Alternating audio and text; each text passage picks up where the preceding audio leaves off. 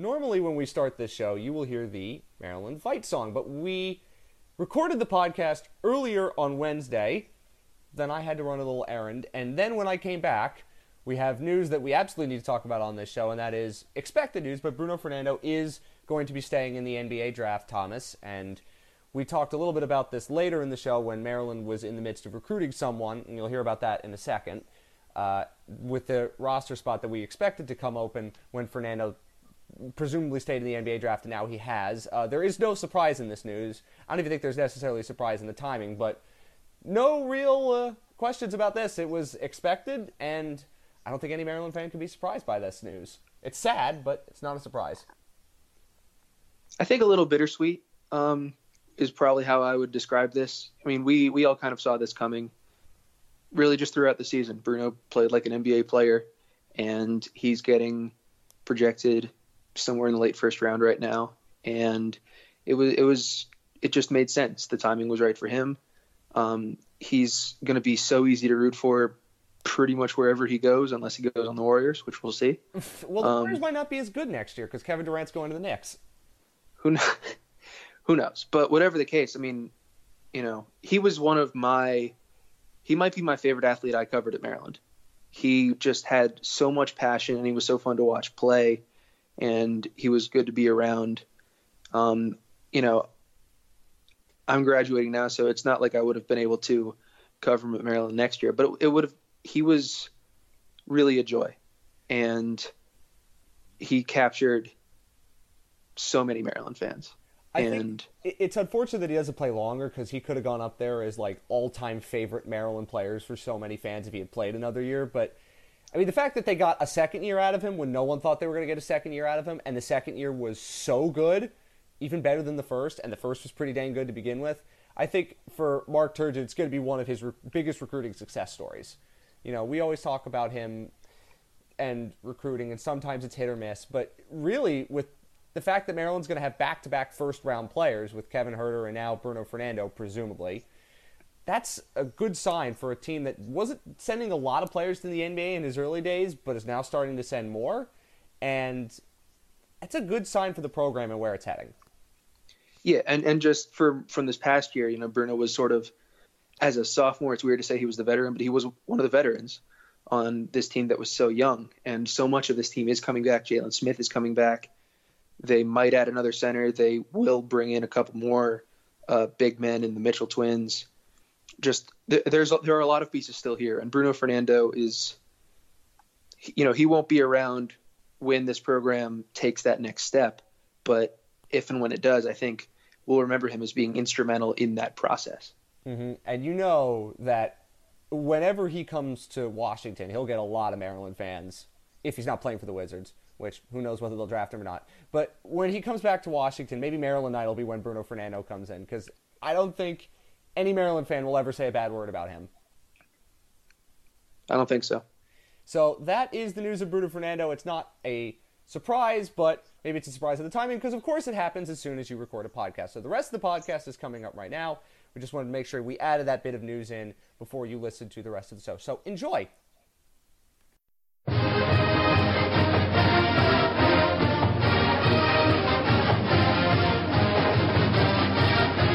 You're listening to the Testudo Times Podcast, the official podcast of SB Nation's Maryland Terrapins Colossus.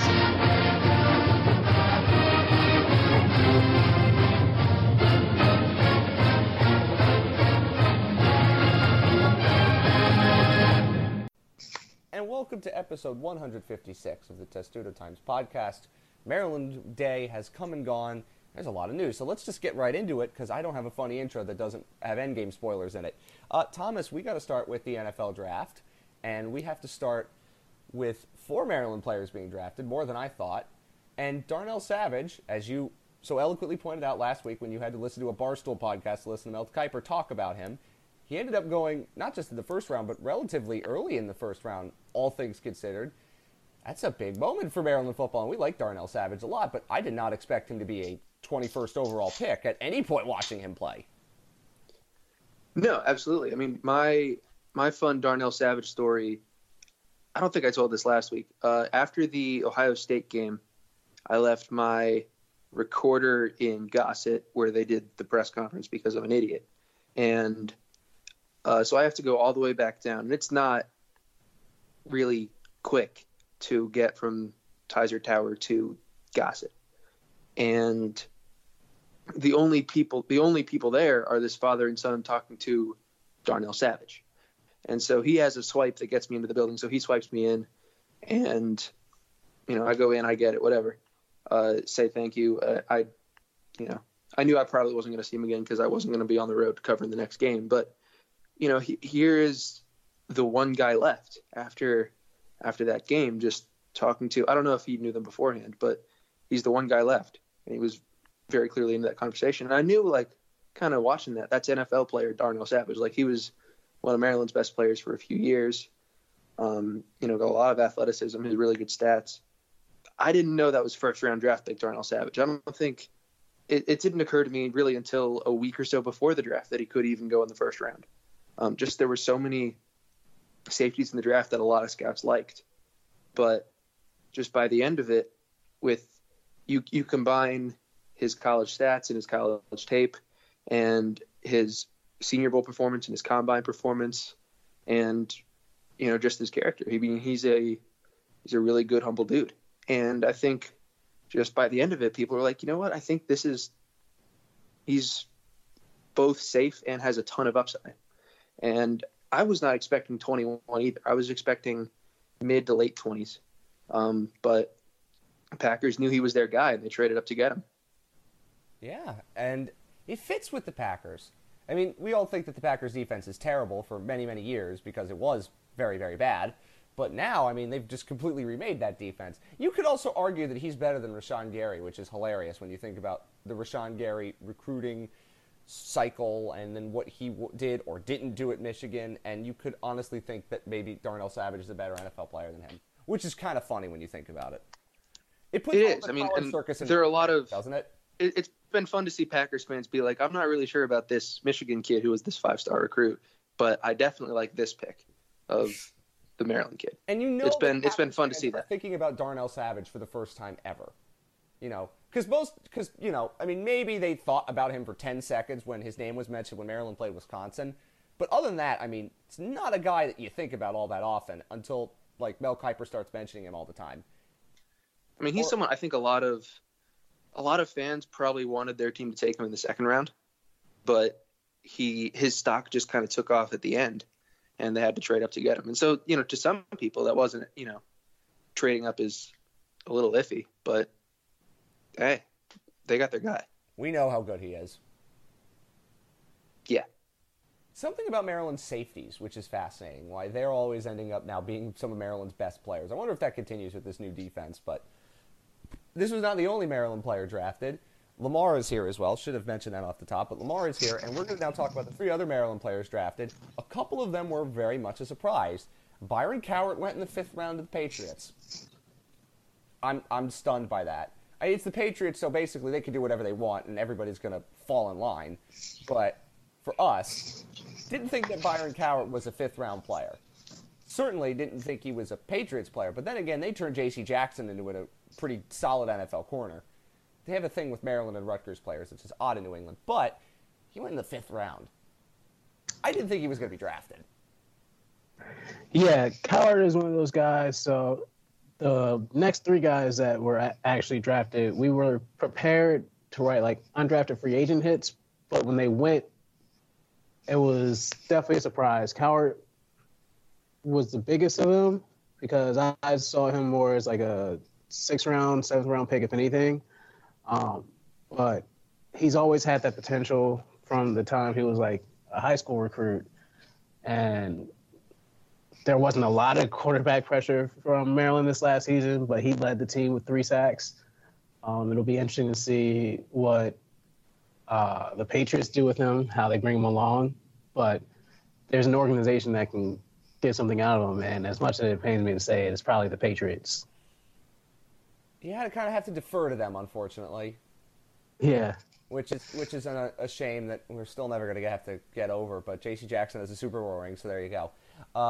Then next, in the 6th round, another player I didn't think was going to get drafted, although was more likely that he was going to be drafted, which is Ty Johnson, because you can't teach speed.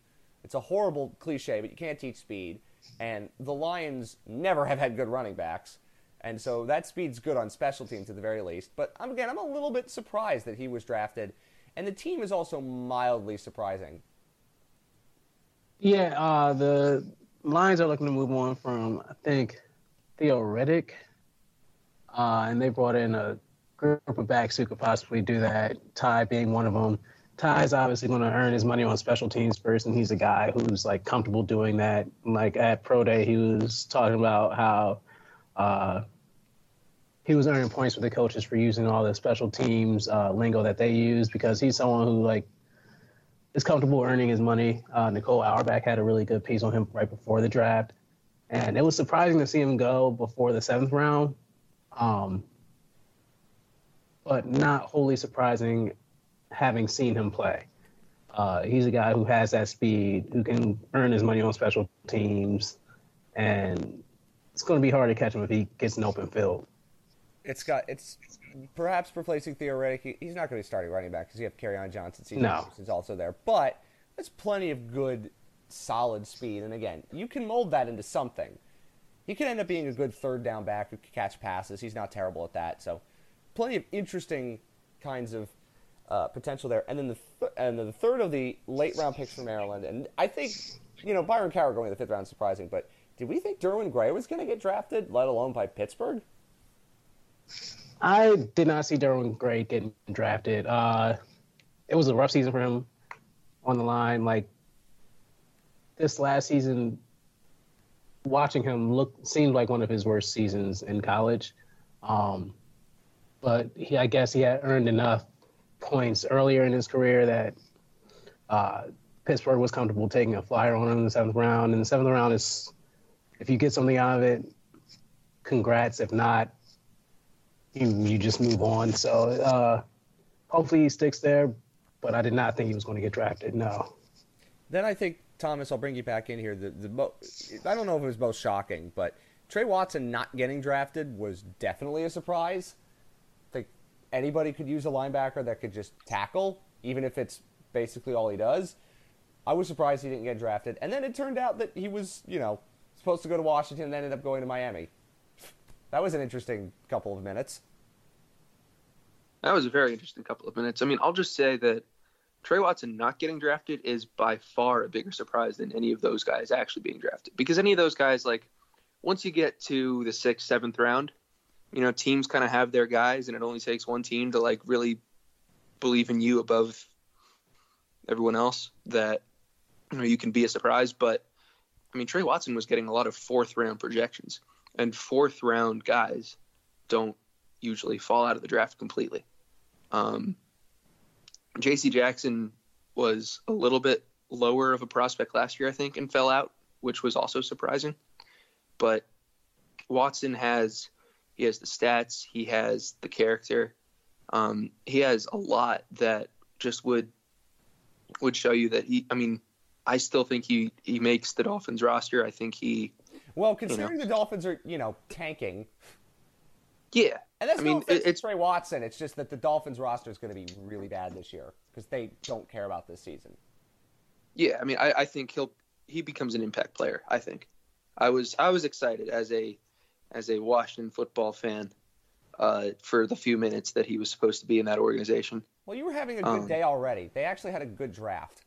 They had a good draft. I'm not entirely ready to root for that Bullis kid who went to Ohio State, but we'll see. Okay, can we talk about that for a second? I think we have to, because we'll get to some of the other UDFAs in a second, but I know that there are plenty of you out there who are listening who like the Washington NFL team, who probably do not like Dwayne Haskins after what happened with him committing to Maryland and then decommitting and going to Ohio State and lighting Maryland up. And now he plays for your pro team.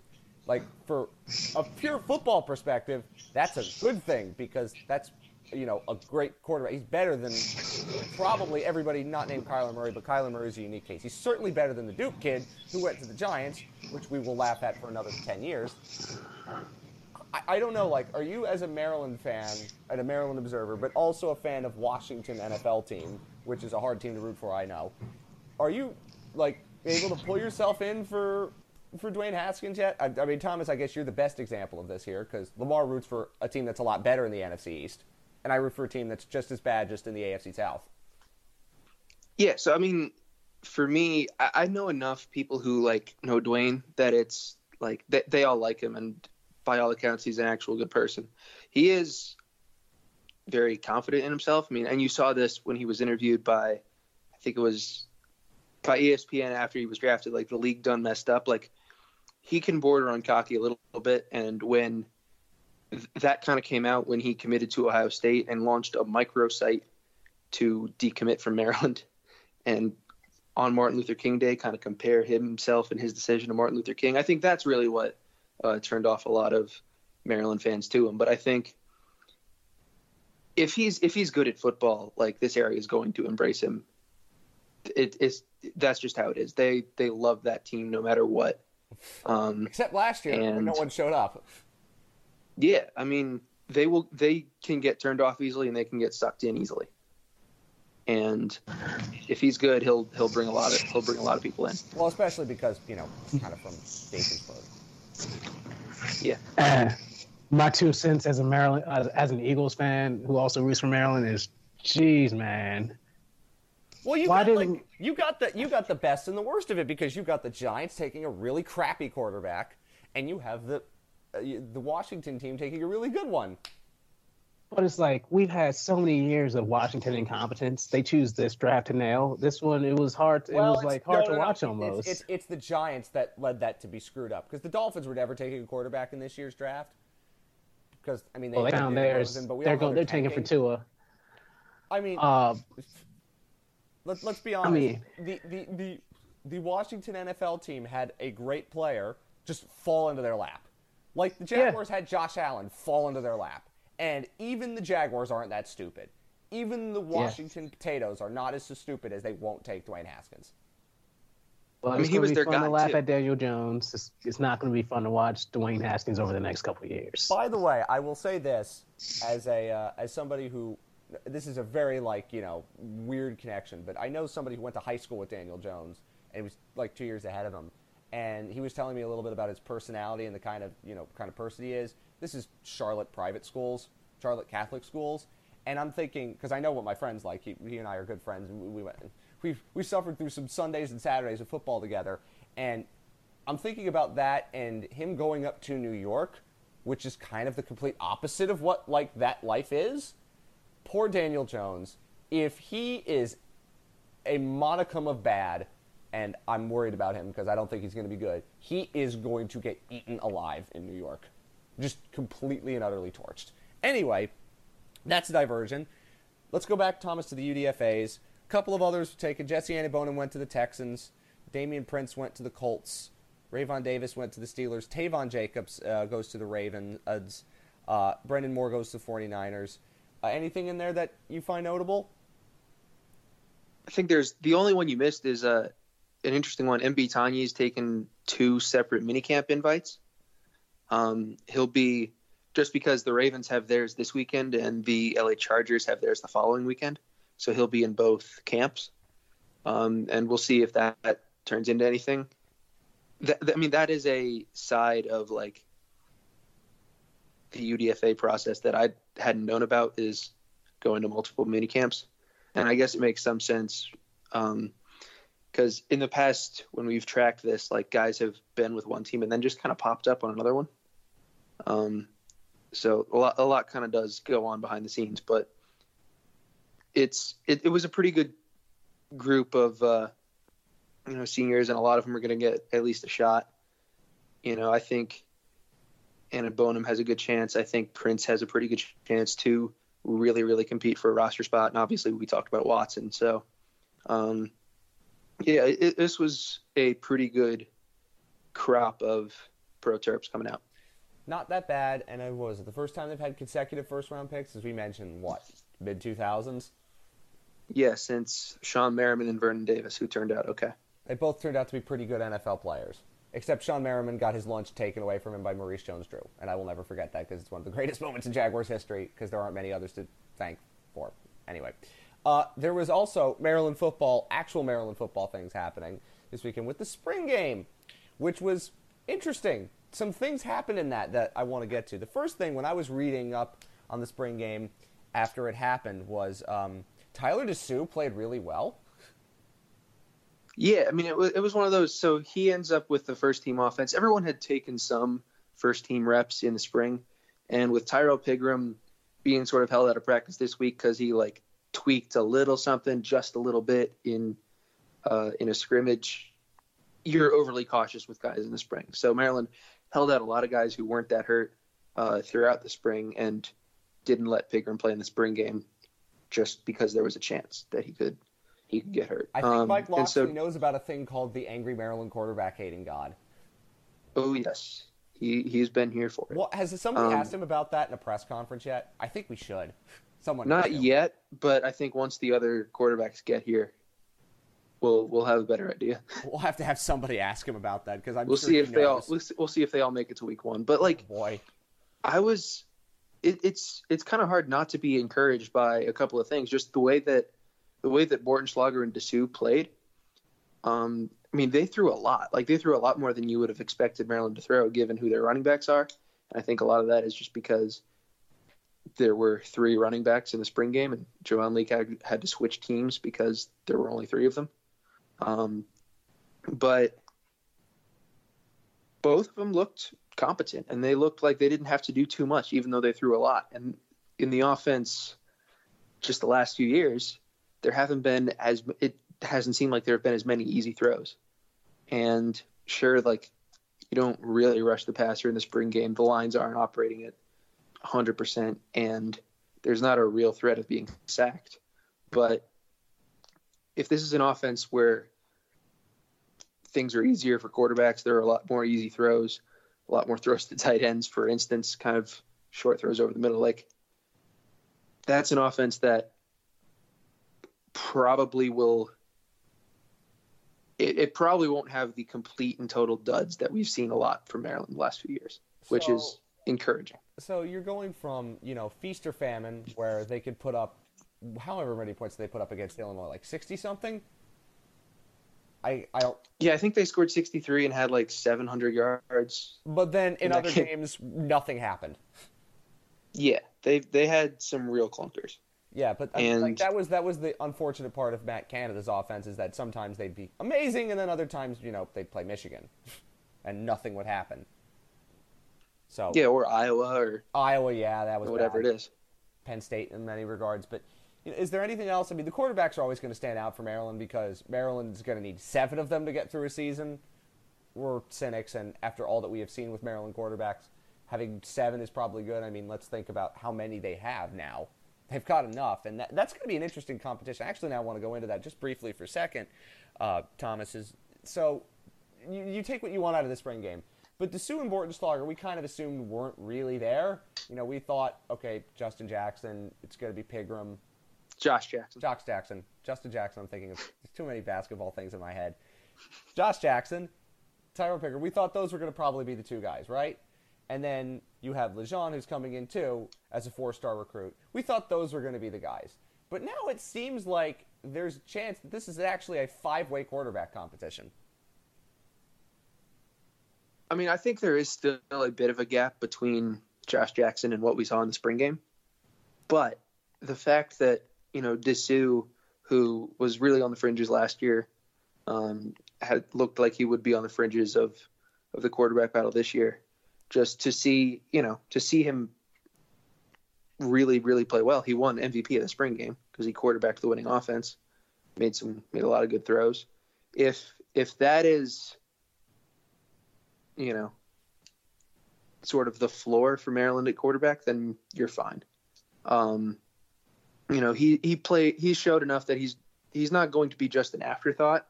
I don't think he's a serious contender for the job as it stands, but a lot can happen between, now and fall camp. A lot can happen in fall camp.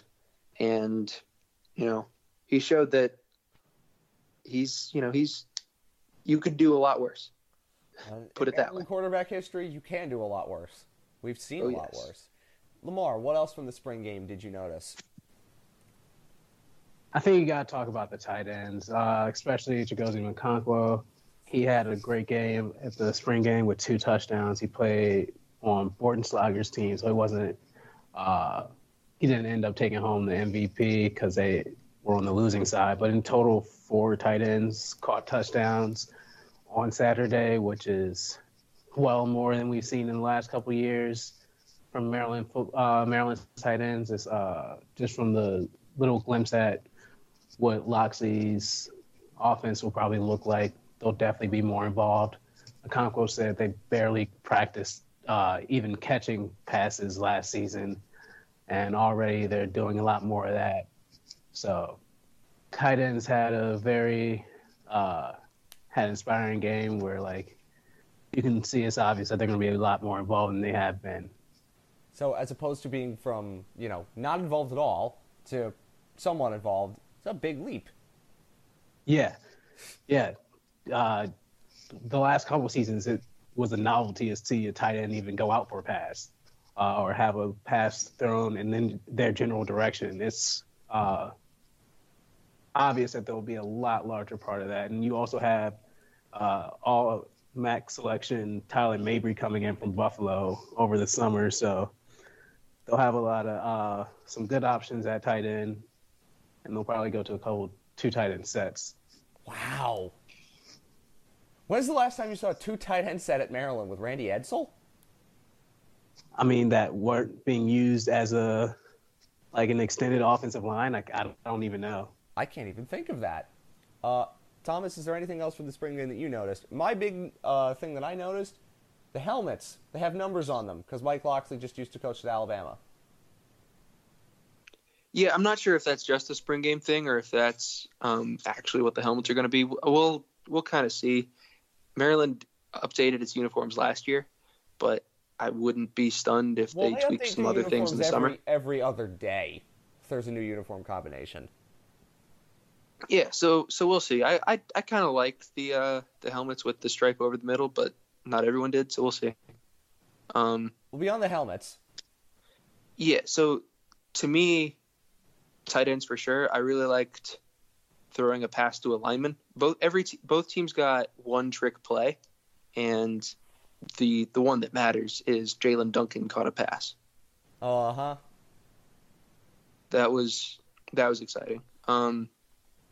It's kind of hard to put too much into defensive stats. But I was impressed by number one, Ayinde Ely. He's someone who I think can step right in for Trey Watson. Ely sort of was a fringe rotation player last year. He's entering his redshirt sophomore year. I think he's someone who could be poised for really a breakout season. He won the linebacker award for the spring. Isaiah Davis is still around. Isaiah Davis was one of those guys who was held out all spring. So it was Ely and Chance Campbell, but I think Ely might have as good, is as close to a sure thing as anyone at that position right now. And when you also did a huge depth chart, the offense at least, the defense has not been posted yet, but will be happening soon. So what about that depth chart when you were putting it together stands out to you? At least this is where we're starting to talk on May 1st. We are still 3 months away from fall practice starting. I really, really like the wide receivers a lot. Dante Demas won a Most Improved Player award, which I don't know how much stock to put in these awards, but Maryland handed out a bunch of things, a bunch of awards named after former Maryland players at the end of the spring game. So it was kind of cool. Well, that's interesting because that's certainly something that we have not seen before. No, that's a new Loxley thing, and we actually, as the media, voted for Dessou as the spring game MVP, and Duncan as the top lineman of the spring game. So that was fun. There's this whole sheet of award winners, but Dante Demas and Jayshon Jones look like ace receivers. I mean, we saw a lot of Jayshon Jones last year. We saw a lot of Demas late last year. Their numbers are underwhelming if you just look at them. Jayshon had 22 catches and was second on the team. Maryland just didn't complete a lot of passes last year, but you could tell that those two guys were playmakers and they've continued to progress. Daryl Jones and Brian Cobbs, the other two receivers from that class, have looked impressive. Taj Capehart looks impressive. A couple of the 2017 guys who were redshirt sophomores who haven't really contributed much in their college careers, Carlos Carrier and Sean Nelson in particular. Those are guys who've kind of taken a step up. And that's, and then there's a 4-star rookie coming in Isaiah Hazel. So that's a group that I think you can be really optimistic about, especially if this is an offense where Maryland can throw the ball and have a lot of easy throws. Get the ball to those guys. You get the ball to those guys for sure. So you're telling me that Maryland has weapons that aren't running backs this year? And they have a lot of weapons that are running backs. I mean, it's crazy. McFarland looked like might himself. Actually have an explosive offense. Oh, it's been explosive, but it's also been like implosive. Like feast or famine, but like a consistently explosive offense that can compete in the Big Ten East. Well, I wouldn't go there yet, but it's possible. Yes, it's something worth talking about. Absolutely, the playmakers are there. We'll see if the quarterback play gets to where we think / hope it can be. That's obviously an important question, and I'm assuming your defensive depth chart's going to be coming out soon. Yes. Yes, should be. If you're listening to this Thursday, it's probably out. Mm-hmm. So we're recording this Wednesday, so it's not out yet. But that seems to be it from football-related things currently. But there were also recruits that committed, and I will let Lamar take a little crack at these couple of recruits and who they are and what they're about.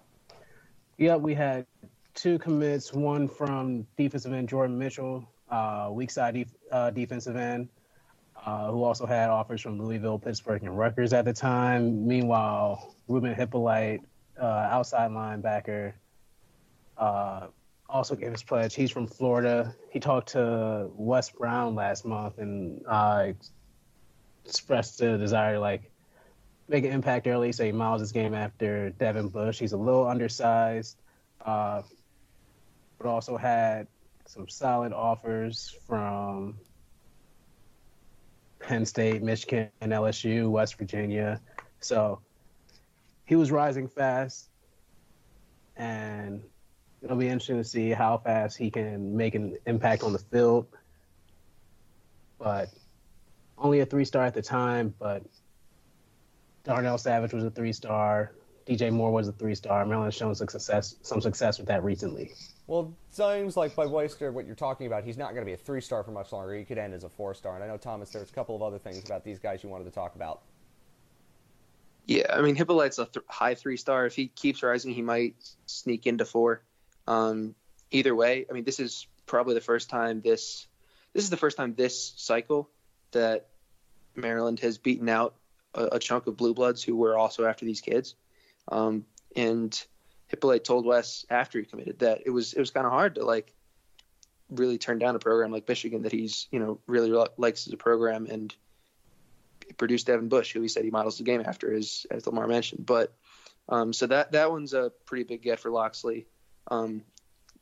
Mitchell is a little bit undersized as a defensive end, but he could probably play the jack / buck / outside linebacker sort of position. That's a pass rusher that Andon Boneman played, and you saw we've seen Darrell Nchami and Bryce Brand play this spring. So, it's a class now of 6. They're all 3-stars, but I think it's a solid foundation going forward.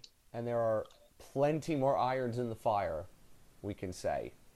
This is the beginning of something. There are so many great players from this area that are still available, and Loxley's going to get a couple of them. You know that. Yeah, I mean, this is the foundation because it's 3 local guys, including one from DeMatha, one from St. Francis, and then a guy from Georgia and a guy from Florida, one from California. Maryland doesn't usually go out there, but the fact that they can is always nice. Florida is a place where Maryland has made a lot of inroads under DJ Durkin. That's somewhere that they'll try to keep attacking under Loxley, and same with Georgia. Mm-hmm. You have to be able to come in those places and get guys, and Maryland's been doing that. They're not going to get the biggest guys, but they have guys that they can develop, and that's obviously something that they want and something that we are seeing more of. So there's more football news to come. The recruiting cycle is really heating up. Of course, stay tuned to Studio Times for that. There is some basketball news. We talked a lot about that last week. But the basketball news is it has been widely reported that it looks like Kevin Broadus, who is one of Maryland's ace recruiters, is going to be leaving to take the head coaching job at Morgan State. Thomas, what do we think about that?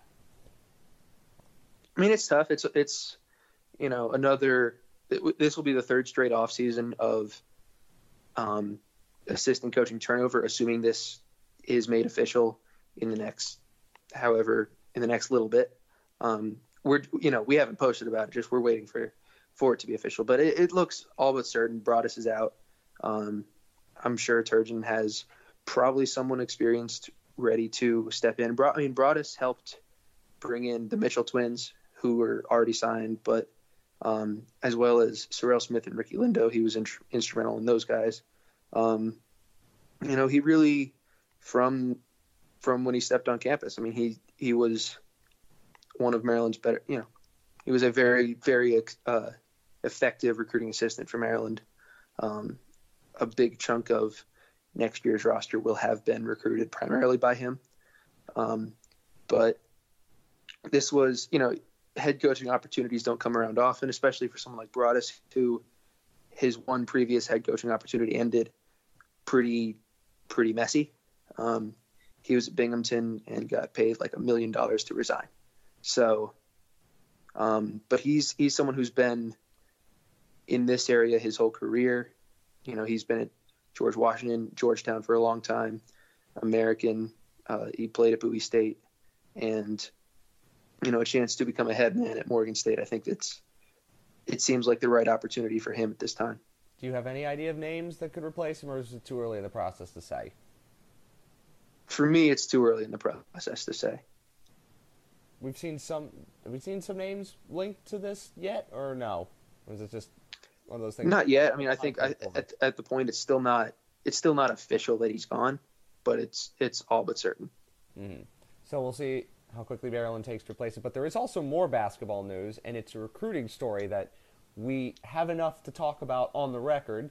Normally these things we don't quite have enough, but the recruiting process is getting close to ending. It's at the end of this month that it finishes up, and Maryland looks like they're going to have a roster spot available. So, Thomas, let's talk about this.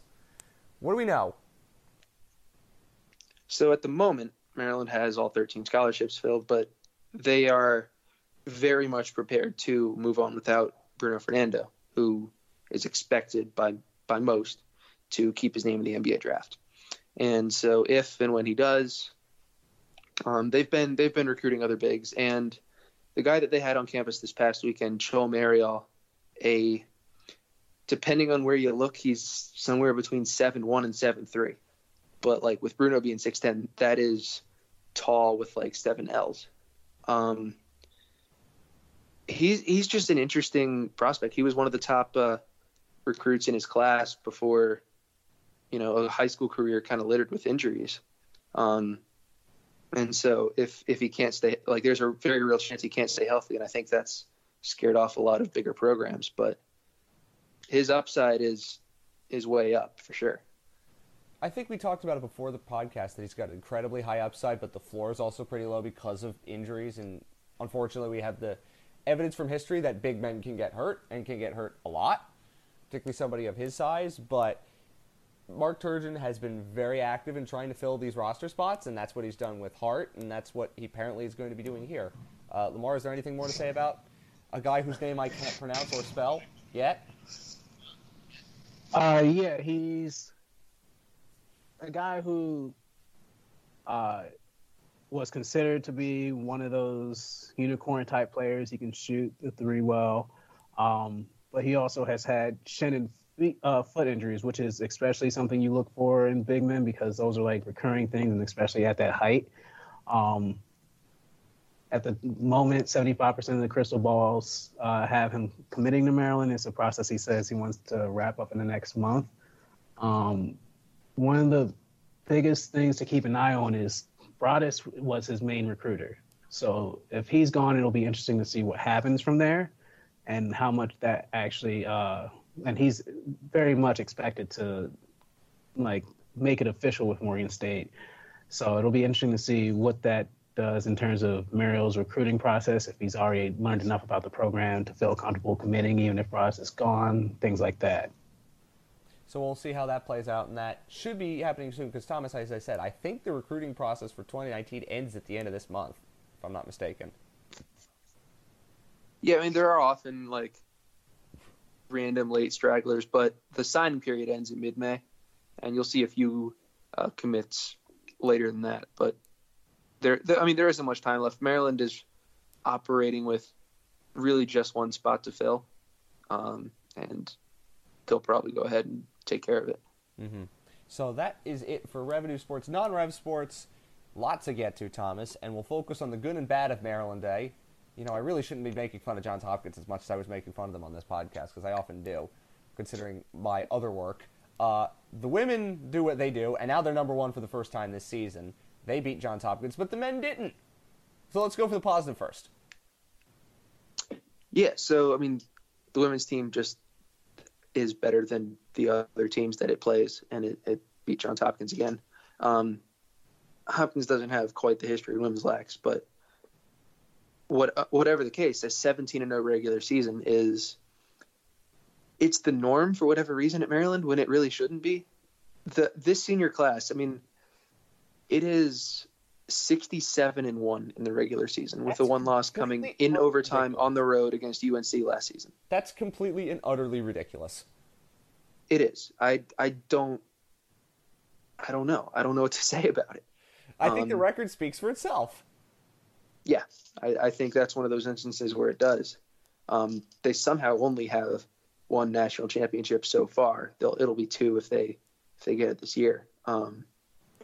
But Boston College, we were talking about that, was they're now number one for the first time this season because BC. Yeah, so Boston College, who eliminated them last year and returned everyone, including the reigning Wharton winner and the girl who destroyed Maryland in the title game 2 years ago, but missed last season to play hockey. Like they've just been loaded all year, and so in the polls they've been ahead of Maryland. In the committee rankings, Maryland had been ahead of Boston College, but now everyone's on the same page. BC lost the ACC title game to Carolina. So Maryland is going to be one across the board, and assuming it doesn't slip up in the Big Ten tournament, that'll remain the case. I don't think they're slipping up in the Big Ten tournament, to be honest with you. Unlikely, especially at Homewood Field, where they'll be essentially the home team. Yes. It's amazing to think how good that team is. And Kathy Reese was, what was she, just inducted to the DC Sports Hall of Fame? Along with Sasha. Yeah, well, obviously, Sasha should have been there a long time ago. But Kathy Reese, I'm surprised she doesn't have her own wing, because she's won so much. Maybe one day. I love doing the high school lacrosse tournaments that I did with some of the people who are very much around women's lacrosse, and every time you saw a Maryland commit on the list, you'd go like, oh my God, how does she get these players? They're somehow even better. It's crazy, right? But the men, unfortunately, yeah, I shouldn't really make fun of Johns Hopkins as much as I had done because Maryland lost to them. But this kind of seemed like it was coming. Maryland had been iffy the last couple of games for whatever reason, and this is finally one where it caved in on them a little bit. Yeah, I mean, they've been a little bit shaky, but the Big Ten is tough. I think this was one where Hopkins played desperate. Hopkins really needed a win, not necessarily to get in the Big Ten tournament, but to really keep its hopes alive for an at-large bid. You know, they weren't ranked. They were I've heard this movie struggling before. around 500. Hopkins somehow always finds a way to scrape into the NCAA tournament, even though they don't deserve to be in. Yeah, I mean, but, you know, Maryland took an early, 6-1 lead, and then Hopkins, for the rest of the game, just was dominant. And Maryland's offense couldn't really get anything going, and Hopkins just across the board, I think they took twice as many shots, and they won by 5, which is as many as Maryland's lost by in 5-6 years. So, you know, a bit of a clunker, but it's one of those, for the first time in the rivalry's history, they'll play back-to-back games. So they'll play Thursday. Oh, they'll play Thursday. Oh, that's even better. So that maybe Maryland. So really, all that mattered in that game was maybe it hurts Maryland's NCAA tournament seeding a little bit, and they'll wear different colored jerseys in the Big Ten semis. That's it.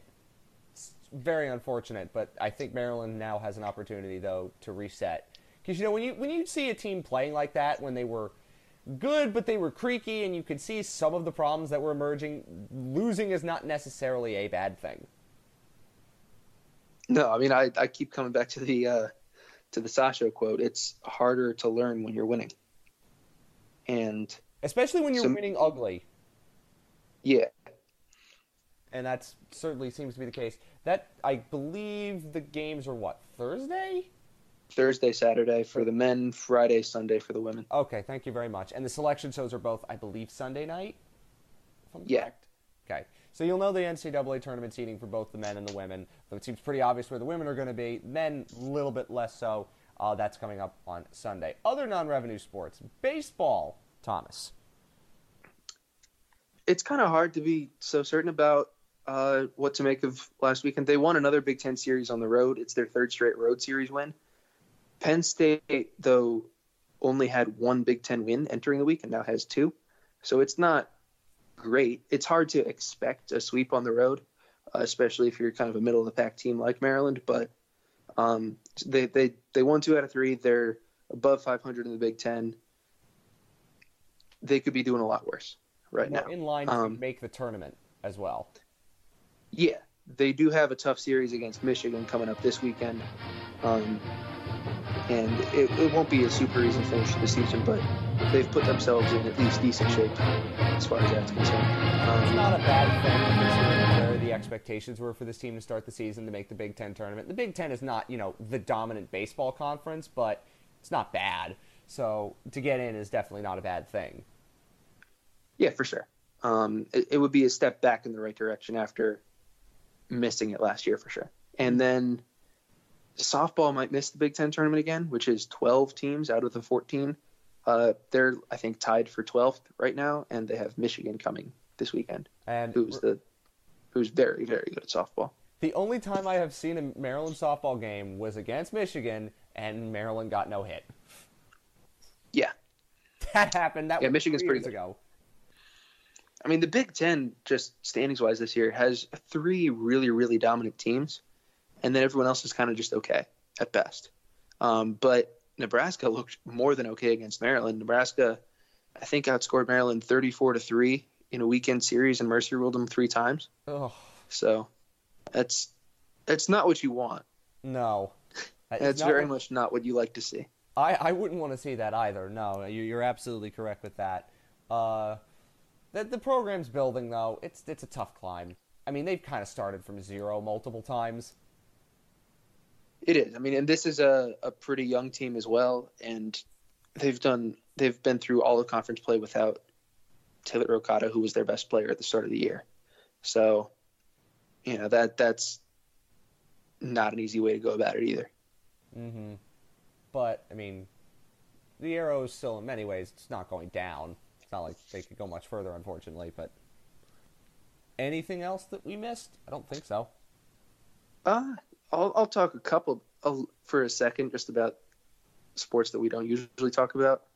Men's golf struggled in the Big Ten championships, but I believe Peter Nade is a junior who finished 9th and has a chance to get an NCAA tournament at large.